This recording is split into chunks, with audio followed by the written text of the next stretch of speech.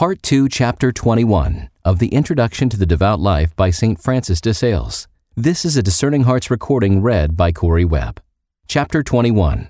How to Communicate. Begin your preparation overnight by sundry aspirations and loving ejaculations.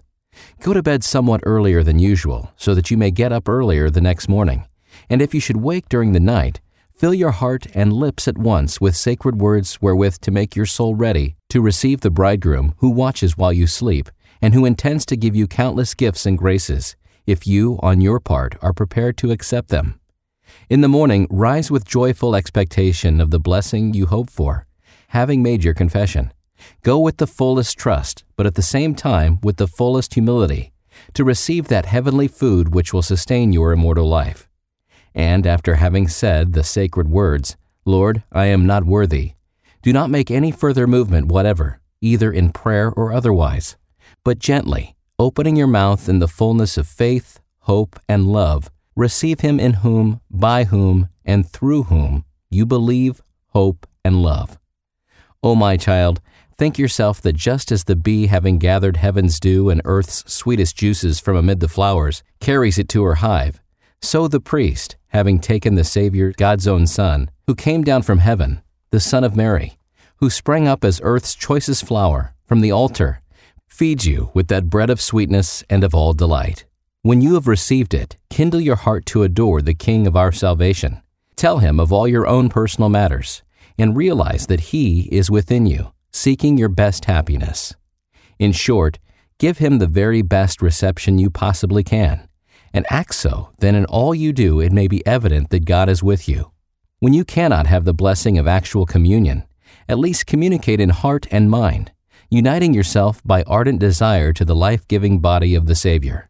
Your main intention in communion should be to grow, strengthen, and abound in the love of God. For love's sake, receive that which love alone gives you.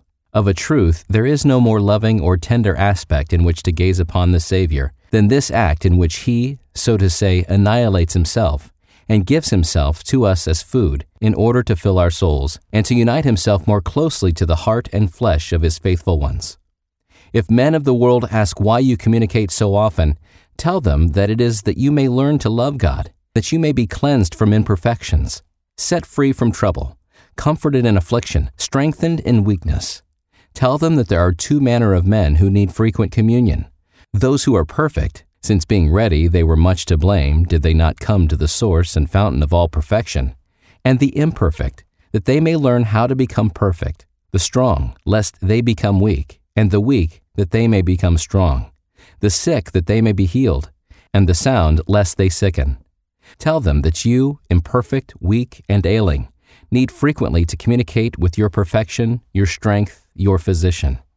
Tell them that those who are but little engaged in worldly affairs should communicate often, because they have leisure, and those who are heavily pressed with business, because they stand so much in need of help, and he who is hard worked needs frequent and substantial food.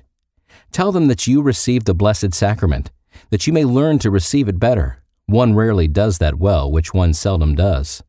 Therefore, my child, communicate frequently, as often as you can, subject to the advice of your spiritual father. Our mountain hares turn white in winter, because they live in and feed upon the snow, and by dint of adoring and feeding upon beauty, goodness, and purity itself, in this most divine sacrament, you too will become lovely, holy, pure.